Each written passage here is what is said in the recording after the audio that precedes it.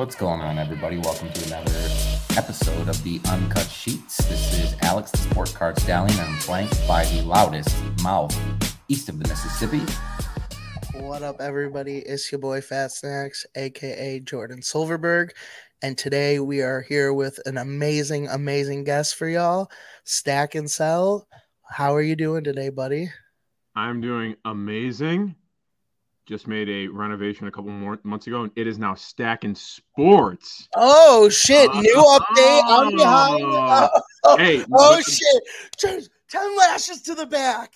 I have been called Stack and I still go to shows, and every time it's Stack and Sell. But the reason I changed it, I was like, you know what? I don't want it, so I'm selling something to someone every time, and they feel like I'm a salesman. My content is more. I try to do it sports based, sports cards, going to sports games. So I was like, you know what? Let's change that word "sell" to sports, and yeah, that's why I decided to do that. No, 100%. Just shout out to all the OGs who remember the original name, but the new name is just as fire, and I love the idea behind it. Yeah. So I like it. You got to pivot, right? If you're busy, exactly, got to pivot. You got to pivot and set yourself up for success. So I like that. And yeah, I think Jordan, that's strike one though, buddy. Sorry. Okay. My bad. Won't happen again, boss man. But anyway, we do like to do a section of our show. It's called the Quick Fire Challenge. Mm-hmm. And it just warms our guests up, get to know you. It's like a this or that kind of deal. And it's very easy. You'll get it easy. I'm in. First question. It's just option A or option B. Very simple stuff. iPhone or Samsung? iPhone, 100%. Easy. This guy's a professional, ladies and gentlemen. If you're sending a chick some green bubbles, that is not a good look. Not a good look. Shots fired at green bubble users. Sorry, all right. Favorite hobby trade show and favorite local trade show? Ooh, favorite show. I've only been there once. Burbank, and that's coming up at the end of this month. It felt like a national when I went, and I'm looking forward to it again. Great time for buying if you're on the vendor side. I also had a good time either way on the other side as well. And then local show, just because I get to see everybody that I came up in the community with, and just all the people that I've seen, was actually a show yesterday. It's only 80 tables. It's the Schaumburg show here in dope show, man. Small, yeah, and I went there as a kid, probably 10-ish years ago, and it was dead. It was not what it is today. And the last year and a half, it's really picked up to being a lot better of a show. Get to see all the people that I started when I got back into doing cards full time 2 years ago. I get to see all those people that I started with and a bunch of new people. So I really, really love that show. The hobby is alive. Yes. Yeah, it's really cool to see the hobby grow in a way where shows just 2 years ago or when you were younger and starting in the hobby weren't thriving, and now to see people are worried about prices, this, that, but then you look at the size of some of these shows and you're like, my God, this would have been a God tier turnout, a year ago or this or that. So to show that the hobby is doing well and thriving is always a great thing. Yeah, if you were in here pre-COVID and you saw some of the shows, it was oh God, this is sad. Yeah, you would set up, you'd make even if you had really, really good stuff, you'd set up sometimes and it'd be man, this sucks. I'm not getting any traction. I'm not getting any new faces that I'm seeing. It was a lot of the same people every single month. Now I'm meeting new people every single month, every single show. So yeah, it's so cool. Yeah, so cool. Mm-hmm. Alex, go ahead with the next. Nick, if you had to choose one person to help save you from a zombie apocalypse, who in the hobby would it be? Oh, in the hobby. Okay. Yep, you got to choose hobby. Oh, in the hobby. One partner. I think that he would kind of be the what's the in Call of Duty when you throw that monkey bomb and they distract them. Oh, it just distracts everyone. Yeah, I would throw Seablaz out there and he would distract all the zombies, and he would start doing his thing and I would just start running. So I throw Seablaz out there. Hopefully they don't kill you, Seablaz. but he would be the guy that I bring to the zombie. I vibe with that. If you guys know, COD, you got the monkey bomb, distracts him. He's going to throw the sea blast. He's going to be like, I love the hobby. The hobby is my girlfriend. He's going to be dancing, doing the Macarena, and freaking Sal is just going to be running. He's going to be like, I'm out of here, buddy. Like, I'm gone. Yeah. So I go with Chad. Yeah. That's a good answer. Very, very nice. All right. Wait, Jordan, let me switch this one up real quick. We're gonna ask a really tough one. Oh man. Only here. Are you ready? Are you ready? Yeah, take a drink of water. Make sure you're ready after this type of question. I need a drink for this. Yeah, I'm sweating. Okay. Alex, are you ready? Yep, Jordan, I want you to ask this one because I can't keep All right, this is hard hitting, so don't be mad at us. I know we didn't prep you for this, but Jello or pudding? Ooh. Oh no. He's sweating, ladies and gentlemen. Yeah, you can see on his forehead. What kind of is there any kind? It's your choice. Best Jello flavor in your opinion versus best pudding flavor in your opinion. I mean, I'm a Jello shot kind of guy. Ooh. But I do love a nice pudding, and you could do like a banana pudding, you could do a chocolate. So I'm gonna go pudding here. There's a lot of versatility, and most Jellos taste the same unless there's alcohol in there. So I'm gonna go with pudding. Okay, nice. You're putting the best answer first. I like it. Yes. Jello community in shambles right now. Yeah. I think there's a fire outside my office window right now that just stoked up. So yeah, picket fence. Oh gosh. All right. If you had to choose one meal to eat for the rest of your life with one beverage, also, so one beverage. If it's soda, it's only soda. If it's alcohol, it's only alcohol for the rest. Same with the meal. Now, if it's like a meal like grilled chicken, you could do barbecue grilled chicken. You could do you could switch it up, but you have to eat that same meal. You get what I'm saying? All right, I'm gonna go a Diet Coke, a DC with chicken and rice, because I could be very versatile with that. I could do a lot with the chicken, and I could do a lot with the rice. That's a low-key fat boy answer. I am so proud of you right now. Oh, sports. Yes. There's versatility there. DC never gets old, but chicken and rice I can work with. Shout out to the chicken and rice. All right. This is one I'm going to ask you, and then Alex, I'm going to let you finish it off because this is one near and dear to my. I'm not sure how you're going to answer, but I might cry. All right. So as an Illinois native, I'm about to hit you where it hurts. No fair weather stuff. I'm not letting you pull I'm a Chicago fan. Is it White Sox or the Cubs? It's the White Sox. My boy! But I will say this. I will change. I will put this on the pod too. I will change to the Cubs next year in one condition. And I've been a Sox fan all 22 years of my life. I've cried over the White Sox. I've done a lot over the White Sox. Yep. But if Shohei Ohtani goes to the Cubs next year, I will switch. Think about it. I will switch because this poverty franchise, Jerry Reinsdorf, has made me do unforeseen things, and I will not stand for it anymore if I have to watch the greatest player ever in sports go to the other side of town and win multiple championships. I'm not going to let that happen, and I will join that fan base if that happens. He said he's staking his flag in the ground if Ohtani comes to the Cubs. You heard it here first, people. Yes. Yeah, don't get me started about Reinsdorf. That might be a whole podcast. So. Oh yeah, him with the Bulls and the Sox.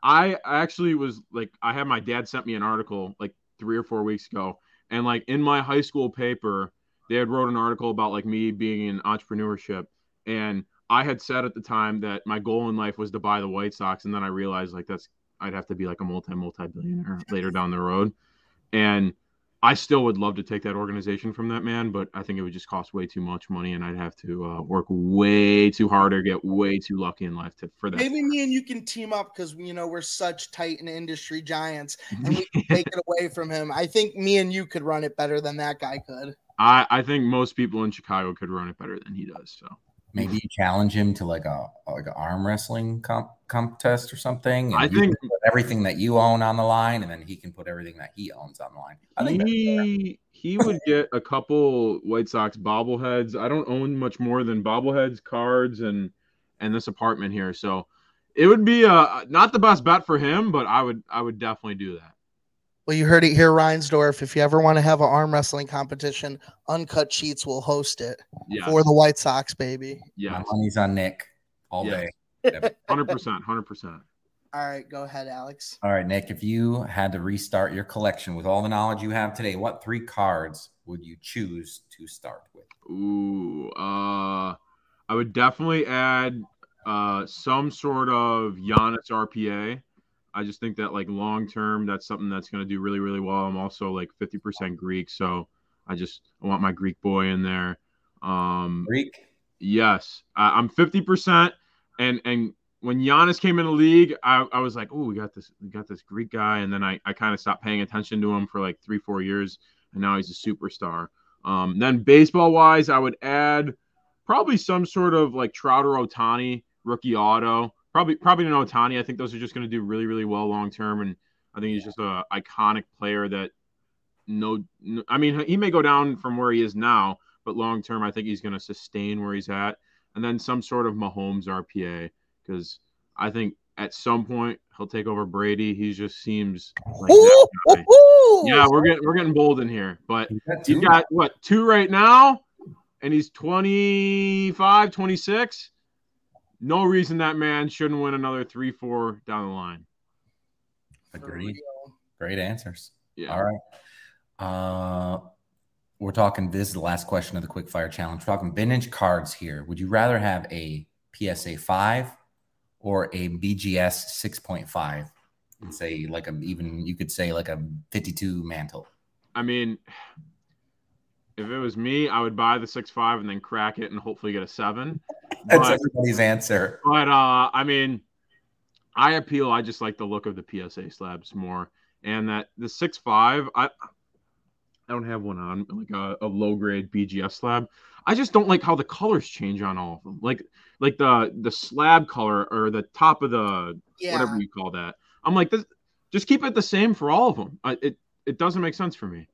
Yeah, that's something we talked about with Kunal when he was still the CEO and they actually implemented it. They now have it so it's a little bit better. It's just silver for 9s and under, or gold for 9.5s and above to pristine 10, and then black label for obviously black label, which is better. But when they used to have that zebra for anything under a 9, and it was so hideous. Couldn't agree more. Yeah. So I'd go with the 6.5 just to crack it, but I'd rather have a PSA slab. Fair enough. All right. Alex, with the main questions, you want to start off the first one, buddy? Yeah. Congratulations. You're off the hot seat as of right now, Nick. Yes. Back on we go. Yeah. So the first real meat question is, what was the first video you made where you decided like, you uploaded it and tested it to the audience and you're like, hey, this stuff's kind of going viral. It's getting the attention where like people are asking me to make more of this stuff. Can you explain like when that happened and what video that it was where you're like, I think I have something here? Yeah. So my first like technically viral video was literally just a quick transaction that I filmed at the Culture Collision show. I think it did like 2.5 million views on Reels. And it just went absolutely crazy. I didn't understand why. I was like, this video is just so stupid. It's just me doing a deal on a $900 Patrick Kane Young Gun. It's nothing special. Like, I mean, the music's okay, but it's nothing special. And then more people were like, man, the thing that I've realized is the stuff that goes viral is when people are like, oh, you're massively on one side or massively on the other side. Like, oh, you scammed him, or oh, you got scammed, or oh, this happened. And people were like, oh, you charged him too much. And then they were saying, oh, you sold that cane for way too low. And so there was a lot of that back and forth. And then after that, I was like, you know what? Like, we needed to focus more on the real content, because the long form content, it takes a while to edit. Like if you're doing cut for YouTube videos that are 8 to 12 minutes and you want to drop something every week, it takes some time. It's not just, like for today, I edited a reel this morning and it took me maybe like 20, 25 minutes. the longer videos take a long time, like sometimes 3-6 hours just to edit it up. Then you got to get audio, and then you got to add pictures for some stuff. So that was my first viral video on Instagram. Nice. Yeah, I mean that editing takes a long time. Like a lot of people don't know. Even in like a reel, like which is what, up to 1:30 to be considered as a reel, I've spent like 2 to 3 hours on some of these. And then the thing is, I'll spend 2 to 3 hours, and then it'll just completely bomb. It's then, so like you said, funny. The stupidest stuff will get the most hits and stuff. So I try to like stop myself from over editing sometimes, because the audience is and the algorithm is the decider and all of that, I suppose. And there's never a shortage of opinions, right? Like whenever you do divisive stuff like that, like pick a side or choose what you think is the right answer, people are always going to hop on and be like, no, this is right. No, this is right. And they're just going to like, it always gets engagement. And it's funny, like both you are so correct. Sometimes the most high effort content gets no views. And sometimes something as easy as watch me turn $20 into $100 will do mind-blowing numbers. But I think that's what's cool about really learning and understanding content creation is there are videos where you'll put insane effort in and you'll also get insane outcomes. You just have to really learn what people want and understand. And I think you're someone who's done a very, very good job in a short period of time. Like, I don't know exactly how long you've been in the hobby, but doing content creation wise, but it hasn't been that long, has it? No, I've only been doing content for 2 years now. And so like 2 years, and look at where you're at, man. It's unbelievable. Hey, that's an associate's degree. So no, I don't have any degree. I had one semester, or I had one semester I did at state school, and then one semester during COVID that I did at a community college, and that's all I got, really. You didn't have to out yourself like that, Nick. But no, you're saying, I didn't even catch the joke. Yeah, I was saying you got 2 years, in content. Degree in content creation. Well, I mean, like my first year, I wasn't even like, I would record something and just post it. There was no like captions, there was no this, there was no that. And like the last year is really when I picked up on like little, like you said, Alex, like the editing, when you go super, super heavy onto it. I took 2 hours to edit this video. Some like 1 out of 10 times that video does really, really well. But 9 out of 10 times, those are the worst videos because people, I don't know. Some people don't like to see the super highly edited stuff. They just want to see raw, good content, if that makes sense. Yep. True story. Yeah. Well, into the next question, I actually kind of want to transition, but like piggyback off the last question. You've only been doing this for 2 years, you just said.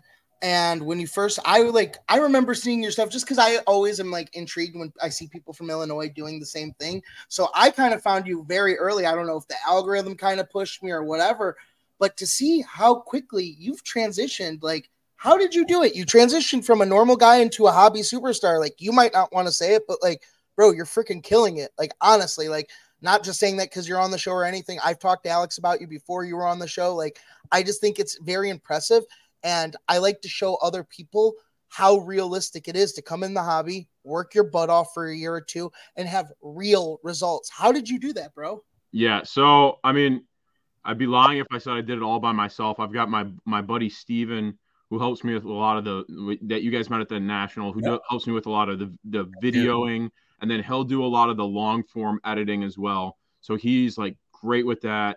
I've told him straight up, like, hey, I can't pay you the most that a lot of these other guys can pay because just I'm not at that point right now. I'm doing cards full time as a job, but just know that when I do get to that point where I'm getting sponsorships, where I'm making more money in cards, I just started repack, so making more money with that, you're gonna be there. Like, this has been someone that I've been friends with since I was like 9-10 years old. So together, vision. Yeah, so he sees the vision. He was there when we recorded the first video in my backyard, just like going over my personal collection. And then my buddy Robert, he doesn't do as much. He'll sometimes when he's got a chance come and help film a video, but he does a lot of thumbnails, but he really likes just doing it and getting the experience. So then when he does graduate from college, he's got that experience and can show, hey, I helped grow this channel from have X a portfolio ready to go, show people.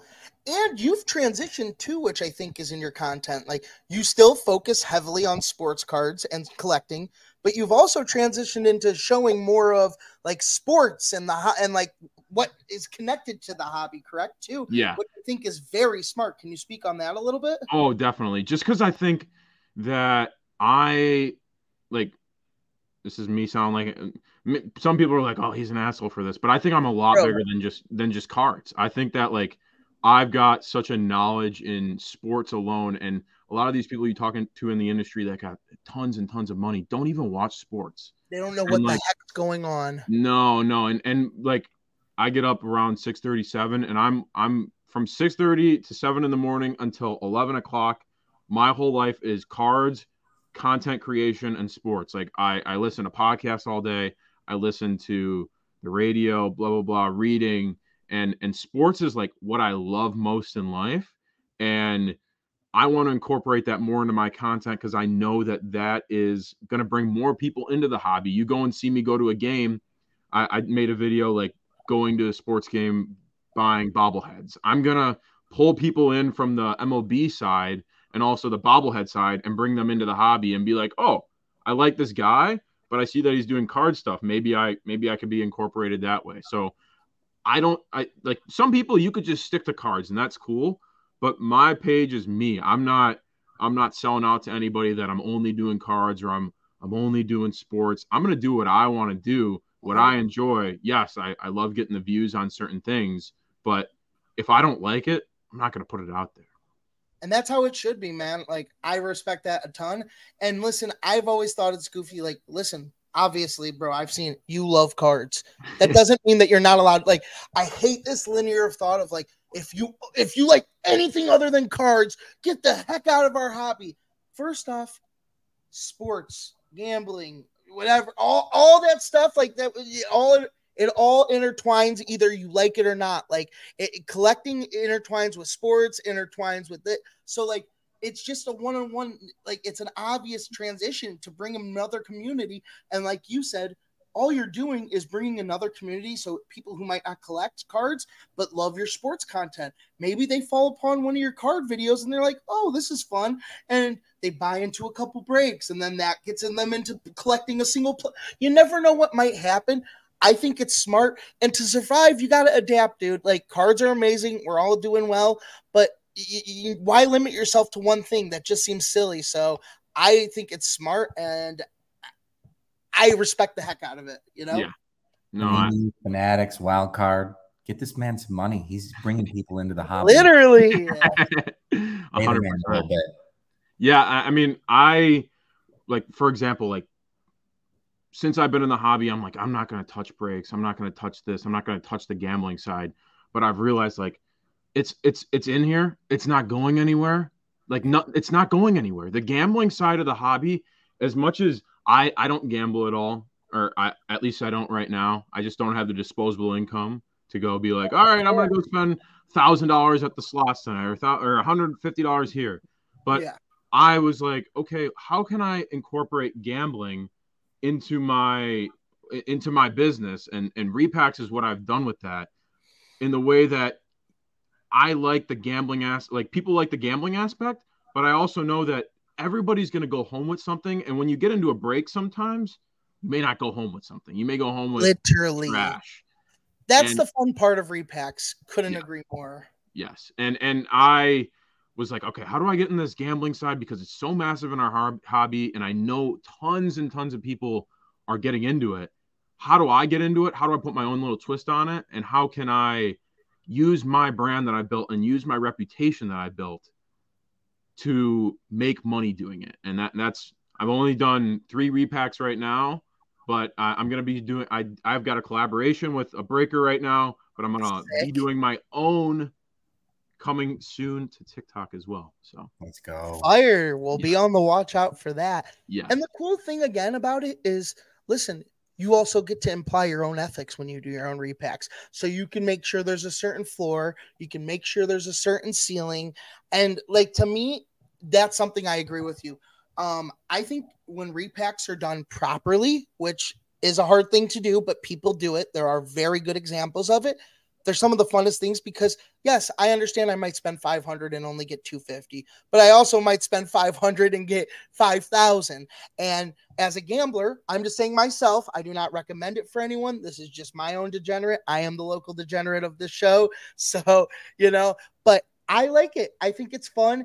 And at the end of the day, even if I get skunked, like you said, I go home with something. I go to the slots, I put in $100. If I don't get lucky, I go home with zero. I put a bet on a team money line, they lose, I go home with zero. At least no matter what, you're going home with something. And so I really do like that line. And I think there's a good, even balance to doing them. And when done well, I really do like repacks. And I'm not just saying that because, again, you're on or something like. I really do enjoy them. So I just think when done well, that is really, really fun portion of the hobby. It's here to stay. It's not going anywhere, like you said. So if you can't beat them, join them, but do it better. How about that? Exactly. And there's somewhere you could always beat them. And if that's in packaging, if that's in, I've just tried to been really transparent with mine. All right, my floor's 60, my ceiling's 250. Here's the checklist. Here's everything that you can pull, because Smart. if you're not putting a checklist out there, I don't know. It's just like shady. It's shady. Yeah. It's like, well, what do I have the chance of pulling? Like, did you buy that $250 card? I don't know. It's shady. I don't like that. And I like to just be transparent with my customers. If you're going to be spending $130 on a pack, you should know what you can pull out of there. 100%. And that's the value of breaking with someone like you. And legit people is like, I didn't even know you do that, but 100%. I think that's an amazing idea. Like, when it gets pulled, you can go like, here, it's on the checklist. It's gone now. Like, I didn't say I bought this card for this much. It's worth this. I didn't say it's in the pack, but you never saw it pulled, but I promise it was pulled. Like, I just think, when people, that's why I was saying, like, when you're working with ethical people and they do things the right way, it really is a reassurance, and it makes you want to re-spend money with them. Like, I haven't done a repack with you. I probably will end up doing it. But the point being is, when you do good business with good people, they end up wanting to come back. So a lot of people are short-sighted and think, oh, I'll make an extra $50, or I'll do this little scam or whatever and get it. It's just so short-sighted. You have one reputation in this hobby, and let's just be honest, people are ruthless. When people screw up, people are ruthless in this hobby. So, you burn that and, you see what happens. We've all seen it. Alex, Yeah, look at the Blake Martinez thing. Oh my God. It's putting such a black eye on the Pokemon community now. Like, there might be moms out there that are like, you know what, son, just go outside. We're not going to go to the card shop this week. Or, just stuff like that, down to the micro where it's affecting the hobby. That really sucks. So, like, transparency is the key. Just be transparent. Like, I remember I was reading Fanatics Live. They literally just launched a few weeks ago, but I was reading the terms of service because I'm a weirdo and do that stuff. They eventually want 3 cameras on all of their people, all their sellers, all their breakers. One overhead, one face, and then one down on the cards. Right now, I think it's at 2 because they've really vetted and they have some really, really good breakers on there. But again, like, saying that 3 cameras in one breaking sitting, like, that's them saying, hey, we really need to be transparent. And when you are, you'll be around as long as you want. If you're being fair with your repacks or your breaking or whatever it is, you'll be around for a very long time. It's not worth that little shot of greed where, like I said, Blake Martinez, they were scamming people out of, what was it, switching the packs or something? I don't know the whole story. Like, the biggest hits in modern Pokemon sets are maybe in a PSA 10, a couple grand. And raw, probably a couple $100 to maybe $1,000 for like, you're ruining your entire reputation. Let's just go on the high end, which is, I don't even think $1,000. Like, even let's go high, like 5,000. I would never throw away my hobby rep, not even for 100,000, let alone $1,000 freaking dollars. Like, it's just, it really is sad to see that type of side of the hobby, but you know what? That comes with the good and the bad. It happens. But that's why we need more people like you, Nick, and other good people. And that's why we like to highlight them, especially not only on our podcast, but in general, is I think, it's very easy to get into the negative and, what's right or wrong or this, that. But we need to highlight, as in the hobby, more of the positive stuff, because as much as there is a ton of negative stuff to go, ooh, look at this, and it gets the views, it makes us look scummy when there's actually so much good stuff behind the scenes. And there's a lot of people who don't even want to be known. They just do good stuff and they don't want to be known, and good for them. The only thing I would say is I get your intentions, but I want people to see the bright sides of the hobby too. Like, I want people to see the good and not only the negative stories, because that also might scare people. Oh yeah. Your reputation is everything you have. And one thing when I sell cards on Instagram, I always tell people, hey, I've got my face all over my Instagram. I've got, like, you could go and look at my personal Instagram. You go look at everything. Like, this is my business. This is my baby. This is everything to me, in the way that, like, this is how I make money. So if I was going to scam you out of a $300 Trevor Lawrence honeycomb, I'm throwing away hundreds of thousands of dollars, Future, in my opinion, millions of dollars, because that's where I'm going to be at some point. But I'm not going to, like, I will put my face, I will put everything out there, just because you know who I am. And if I do screw you over, you can go and tell the whole community. You could blast me everywhere. You could tell people at shows. It's just not worth it to screw one person over, to basically screw up hundreds, tens, thousands of dollars. It's not worth it at all. Yeah. The hobby finds out quick too. Like, we're gossipers. We're all on social media. Like, we find out fast. Oh yeah. Very fast. Speaking of reputation, as a social media whiz, what are some of, like, you've done so well in the hobby as of recent. What are some of the do's and don'ts in making content? Because that is your specialty. Like, listen, I see you all over. You've blown up with your content. What do you think are some of the do's and don'ts or tips you can give new people? Kind of like, hey, I would stay away from this type of content, or the cheap thrills, or the low blow. Like, your opinions. Don'ts, the highest don'ts would be anything that's going to get you short-term success that's not going to allow you long-term success. What do I mean by that? In the way that, all right, I'm going to make this piece of content right now, and it's probably going to blow up, but I'm going to say something stupid and nobody's going to want to work with me in the future. Or I'm going to throw this person under the bus, calling this person out, throwing shade at this person. And then everybody else is going to be like, well, I'm never going to tell him anything, because he's blasting everything on social media saying that this person screwed him over. You can do that, but why did you make a whole video about that? Why did you make a whole reel about that? That's fine. You could do that, but nobody's going to be honest with you. The do's, I would say, is always be yourself, be original. Try, when I say original, look at what's working for other people and just make a little twist, make a little difference of that content. If it's working, there's a reason it's working, and put your own little twist on it, and always be studying. Okay, this is what's working. Why is this working? Oh, he's got a really good hook. Oh, he's got really good pictures. Oh, we were talking about before this, he's got really good cover photos for his reels. Oh, he's got very good music. He knows trending audio. So always be studying up. Don't ever get complacent with, all right, I just got a video that did 100K views. I'm not going to post for 3 more weeks. No, go and post 4 or 5 more times this week and make more and more content. It doesn't stop at just one video. Like, keep it going. Don't just think that, oh, I had success here and just stop. Right. Because there's going to be people that see that mega big video that did well, and then they're going to keep scrolling through your channel. And a lot of that can carry over to the next video, and then the next video and the next bit. So yeah, taking the breaks like that, you got to assume that the algorithm is like a heartbeat, right? You don't want to flatline it. You don't want to take 3-4 days off. Have some stuff already in the chamber waiting to post. Even if it's not your best stuff, unfortunately, we are in an age where we have to please algorithms and people, and they go hand in hand. And yeah, that's good advice. Really, really good advice.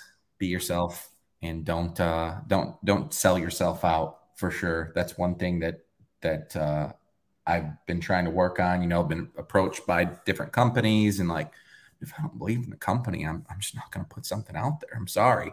I have to. What my motto is if I refer someone, whether it's a roofer or someone that did my lawn or whatever it may be, like a card product, I have to have used it myself first in order to be able to refer it to somebody else. And if not, then I'm not going to refer anybody over. So it's just kind of a good way of putting it. Yeah, it's always important for me to understand, like back to what you were saying, Nick, is you have to be authentic to yourself and understand your audience. Being original is very, very important, but also understanding your audience and giving them the content. Like as you're growing, I think sometimes people try to do or replicate what massive content creators are doing, and that might not be your audience. What might work for Nick might not work at all for Fat Snacks Cards, might not work at all for Sports Card Stallion. You get what I'm saying? Like, it's very different audiences, but also on top of that, being authentic, especially in the beginning, to grow your core brand, because you want people to like you. You don't want them to like unauthentic you or this character you've made. You want them to like you, but also once you start growing, being able to adapt and start pulling from other people and making twist on other types of content and understanding how to grow yourself once you start growing is very important and something that you've done very well. And that's how I was looking at it pretty much. Who are some of the people you've learned from that have really helped you grow in the hobby, I would say like the one, like the person that I came up when I first got started in content that I was like watching, and he's not even, I would say, a reels expert or a short form content expert, but I watch Sasha T like all the time, and that's how I would like learn how cards works, how relationships work. So that was the person that I started with. And now I'd probably say the long form guy that I watched and consumed tons of his content is Sam Rothstein. He is like great with the thumbnails. He is great with the long-term form videos, good quality. And my quality is not there and my editing is not there. But I try to take little things from him, DM him, hey, like, how'd you do this? How'd you do that? And then short form wise, I mean, I've already mentioned on this pod, but Seablaz just knows how to do it. He knows his audience. He knows what works. He does minuscule editing, and I wouldn't say shtick, but his thing is just he's a fun guy, and I view myself as a fun guy. I mean, you could also be serious at some points, but lean into what you are. Don't fade away from, all right, I'm a funny guy. Don't make non-funny content. Like, lean into what you're good at. Because if that's what you're good at, that's what your audience wants to see. If it's getting views, people want to see it more. Like, yep, it's crazy. It's very funny you say that. Yeah, I couldn't agree more. I think Seablaz is a great, love him or hate him, clown on him or idolize him. He gets views. He understands the hobby, and the man knows how to market himself. So, yeah, I do respect him a lot. Like, I know it's easy to quote unquote people go like, oh, that guy's just a goofball. He knows what he's doing, and he's a lot more calculated than people think. If you just look at Seablaz as a character, you got to look above the surface level with that guy. He knows what the heck he's doing, and he's very, very smart. Alex, do you want to go with the next question, buddy? Yeah, for sure. Okay. Bringing up some feels here. Name a card that you regret selling that you just think about at night. Maybe. If you have one. No, I definitely like the card that like I mentioned this in another pod, but my thing that honestly got me to living in this apartment, I bought a Connor McDavid RPA out of 5 back in 2017 at the National. Damn. Oh, okay. Yeah. Big boy stuff. Triple patch, like beautiful card. I always mix up if I got the deal at 1,200 or if I bought the card at 900, but it was between 900 and 1,200. A great deal on the card, nonetheless. Great deal on the card. I mean, at the time, expensive as hell. Yes. It was probably maybe was a $1,500, $2,000 card, but I got a great deal on the card at the time. Then last year's Chicago Sports Spectacular that you guys know about. Shout out to the Spectacular. Amazing show. Yes. And I will be set up again there this November. So come check out the booth. Yes, sir. 100%. Make sure to check out the booth. Yes. But I picked up that card, held it for 4 or 5 years, and I got it graded at the National in 2021.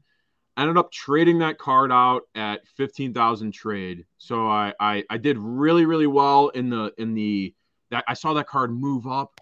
I was very, very stingy on the price. I didn't really want to move it, but I was like, you know what? Like, my dad's moving. I'm moving. I got to go get this some money for the apartment. I got to have cash on the side if anything happens.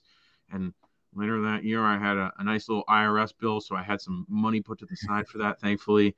So I traded that out, sold all the cards off at like 10 to 12K, I want to say. And I still think about it in the way that like that card could be a $50,000, $60,000 card at some point. But I also view it as that's what kicked me off into being able to go to shows every weekend, being able to travel all the time, and being able to make content all the time. So it sucks that I don't own that card anymore.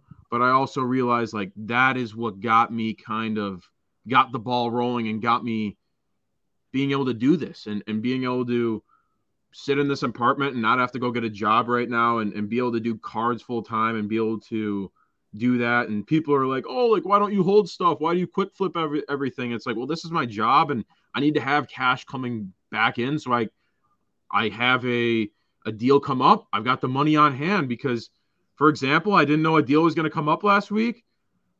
Bought a $7,000 deal that I did not think that was going to come up, but thankfully I had the cash on hand for that. And if you don't, and you've got cards sitting in the cabinets back there, you may not have the cash for that. So 100%, man. It's so important. And it's actually shout out to one of our very good buddies and our sponsors at alt.xyz. Eric Myers has always implied this strategy. And this is a guy who has owned the biggest of biggest cards. I mean, every big card you could dream of, from Mantle to Jordan 10s to all the rarest Kobe patch autos, inserts. He owned all 3 of the BGS 10 Kobe Topps Chrome refractors at one. This guy is as big as big gets, up there.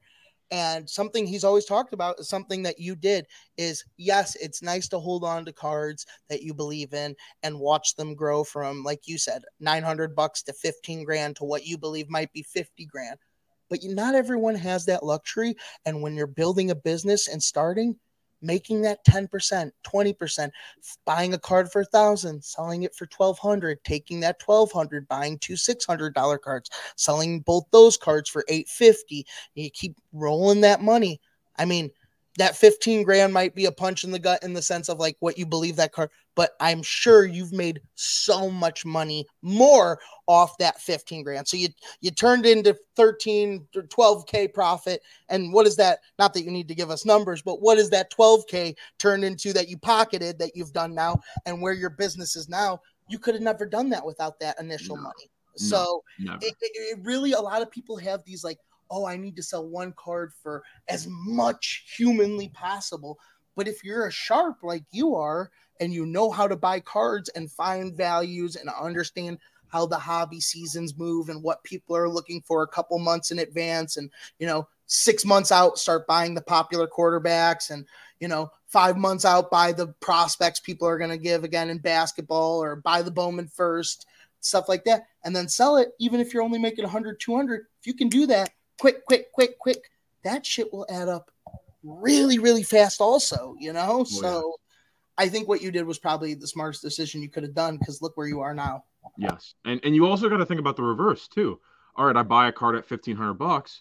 There's times when you have to, like, so many people in this hobby, and I mean, this is in every industry, you'll buy something at 15, and I have no problem selling something at 12. If it's down to 13, yep, my 1,200, I have more confidence me walking into a show, if I have that 1,200 in cash, then if I have a card that is just going to keep depreciating. If you've got a Zion Silver PSA 10, sorry, buddy, probably not going up anytime soon. It may be. Maybe he has a good game next year. Maybe his market goes up tremendously. But when you've gotten beaten down on things, I just view, okay, I have the knowledge to take that money and use that and deploy that in a different area that can get me back to that 1,500 easier than watching that card rise back up again. 100%. Taking losses in this hobby is one of the hardest things to initially learn. But once you realize, hey, like you said, let's just use the same number. I bought a card for 15. It's down to 13. I'm going to sell it for 11.50. Get out. But I know myself, I bet 80%, meaning when I buy cards, 80% of the time I'm going to make money. Or even I bet 75% or 65%. At that point, I'll go take that 1,100, 1,150, go buy 2 or 3 cards, reflip those, and get back to my even, and then we can retry again. Because I have supreme confidence in knowing that most of the time when I buy, I'm not going to lose. But this is a game. It's like stocks. Shit goes up, shit goes down, unfortunately, and sometimes you're going to lose. Don't let anyone tell you that they're batting 100 or anywhere near it. Even the sharpest of sharps in the hobby lose money. And I think it's very important to be honest when you lose money. I know I'm not going to throw any shade or names. I know a lot of people who act like they only hit.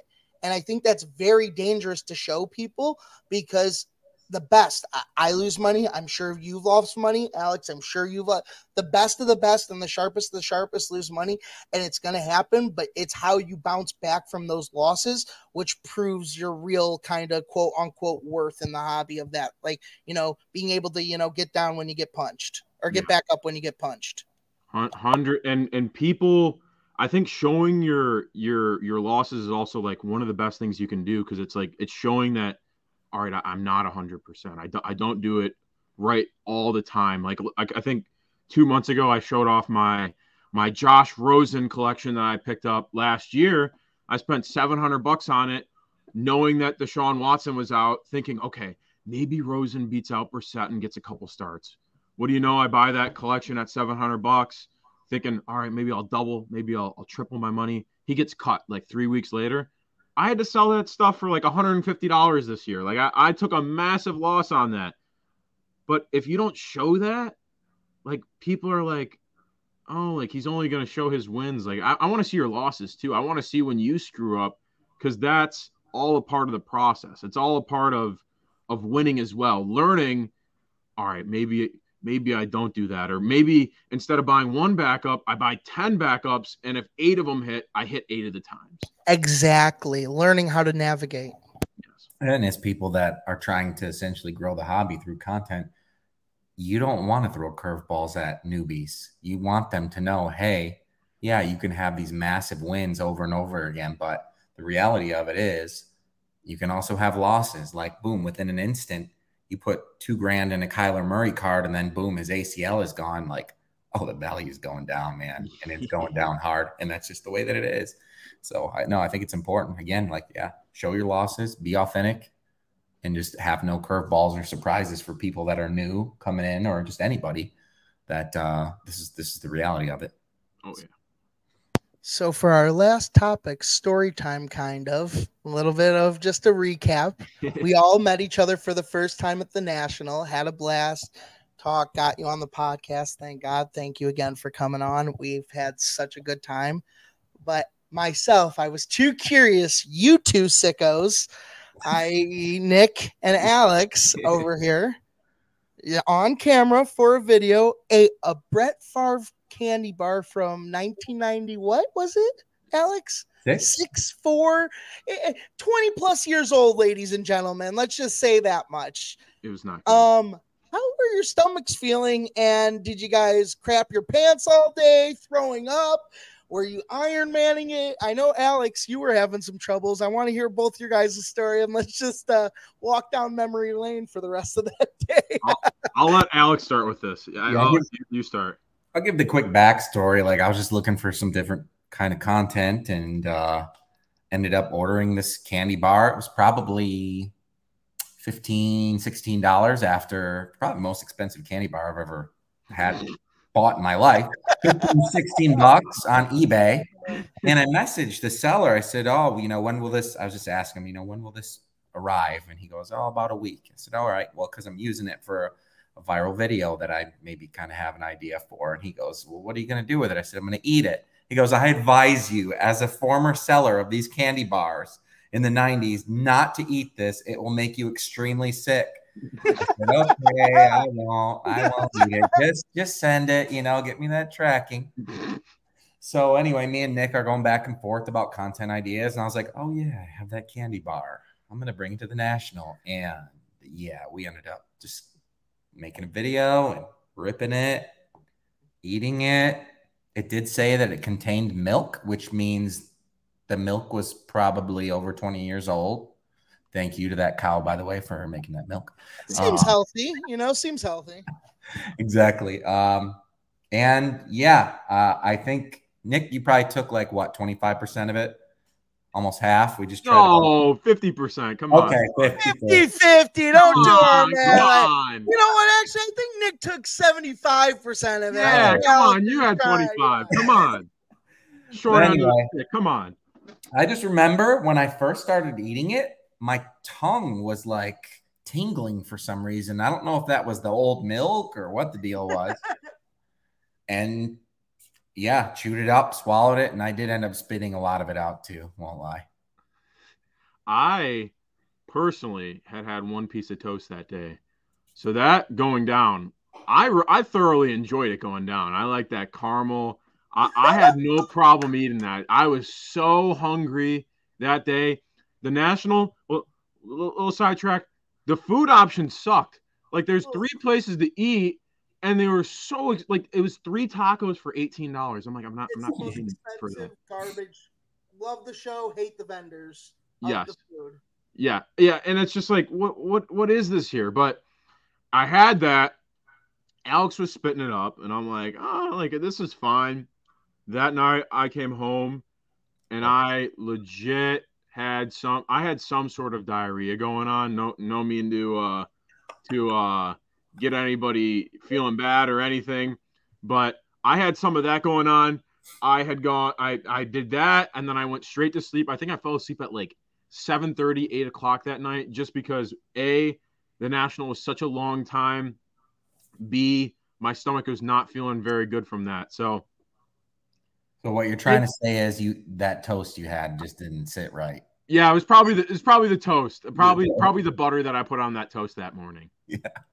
That was probably what did it, but don't suggest anybody does that in the future. But if you do, send us a clip. We're gonna be posting that sometime this week. I still need to get that edited, but we will get that out this week. Sounds good. You heard it, folks. Brett Favre, you may have cheated the people of Mississippi, but you didn't cheat Nick from StakNSports. He says your candy bar after 20 plus years is still delicious, and it held him over at the National. Yes. There you go. Because the food options were better. Before we end everything, do you want to shout out anything? Any shows you're going to be at? Plugs, places to find you, things you want to promote? You've been absolutely amazing. Give the guest to know where to find you and everything. Yeah, so, you could always check my Instagram for any shows that I'm going to be going to. I'm very, very active on my Instagram stories. So if you're ever like, oh, where are you going to be this weekend? I always throw that up there. I'm going to be at Burbank at the end of the month. I'm going to be in Dallas next month. I try to get to most of the bigger shows. Sometimes it's just hey, I've got a big local show here. I've got no reason to move. I'm able to get the cards for this week's packs. So I don't need to go to that. Check out the TikTok, YouTube. We do card show vlogs. What's the name for all those? It's StakNSports everywhere. Also check out the repacks on my Instagram. I'm working on a Shopify store right now that you're going to be able to purchase packs either shipped to you or open live on Instagram or TikTok.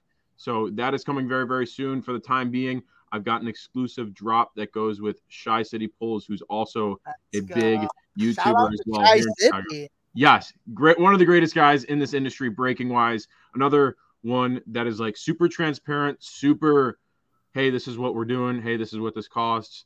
And that's why I love collaborating with them and working with them. So if you guys could follow me there, come up to me at shows. I'm also always so happy to take pictures or so happy to just say what's up to people. Sometimes I'm like, hey, I got to run because this is my job. I got to find cards for this week's packs or find this cards for this week's eBay. Right. But I always try to give people the time of day. I don't care if you've got 0 followers, 1 follower, or 100,000 followers. I think giving people the time of day is so key in growing something long term, so then people can remember you, especially kids. Like, kids are the people that are gonna make this hobby keep going, and it's not as easy as when I was a kid to go and open up packs. So showing them, hey, you can flip cards, hey, you can do this. You don't have to do the dollar challenge, but you could flip cards in any sort of way, and you don't have to give those little, oh, I'm only 8. Can you help me out? Like, yes, we can help you out, but I'm not trading you a $1 card for a $25 card. Exactly. Yeah. Yeah, and there's ways to teach kids, like you said. Well, once again, guys, that's Nick, StakNSports. Appreciate having you on. This episode was sponsored by Alt.xyz. Alt.xyz. We love you, Alt. Alt, go there, consign, get loans, buy cards, everything. Alt.xyz. Liquidity. This is Alt.xyz ASMR. This has been Nick from StakNSports, Alex, the Sports Card Stallion, and Jordan, Fat Stacks Cards. We love you so much.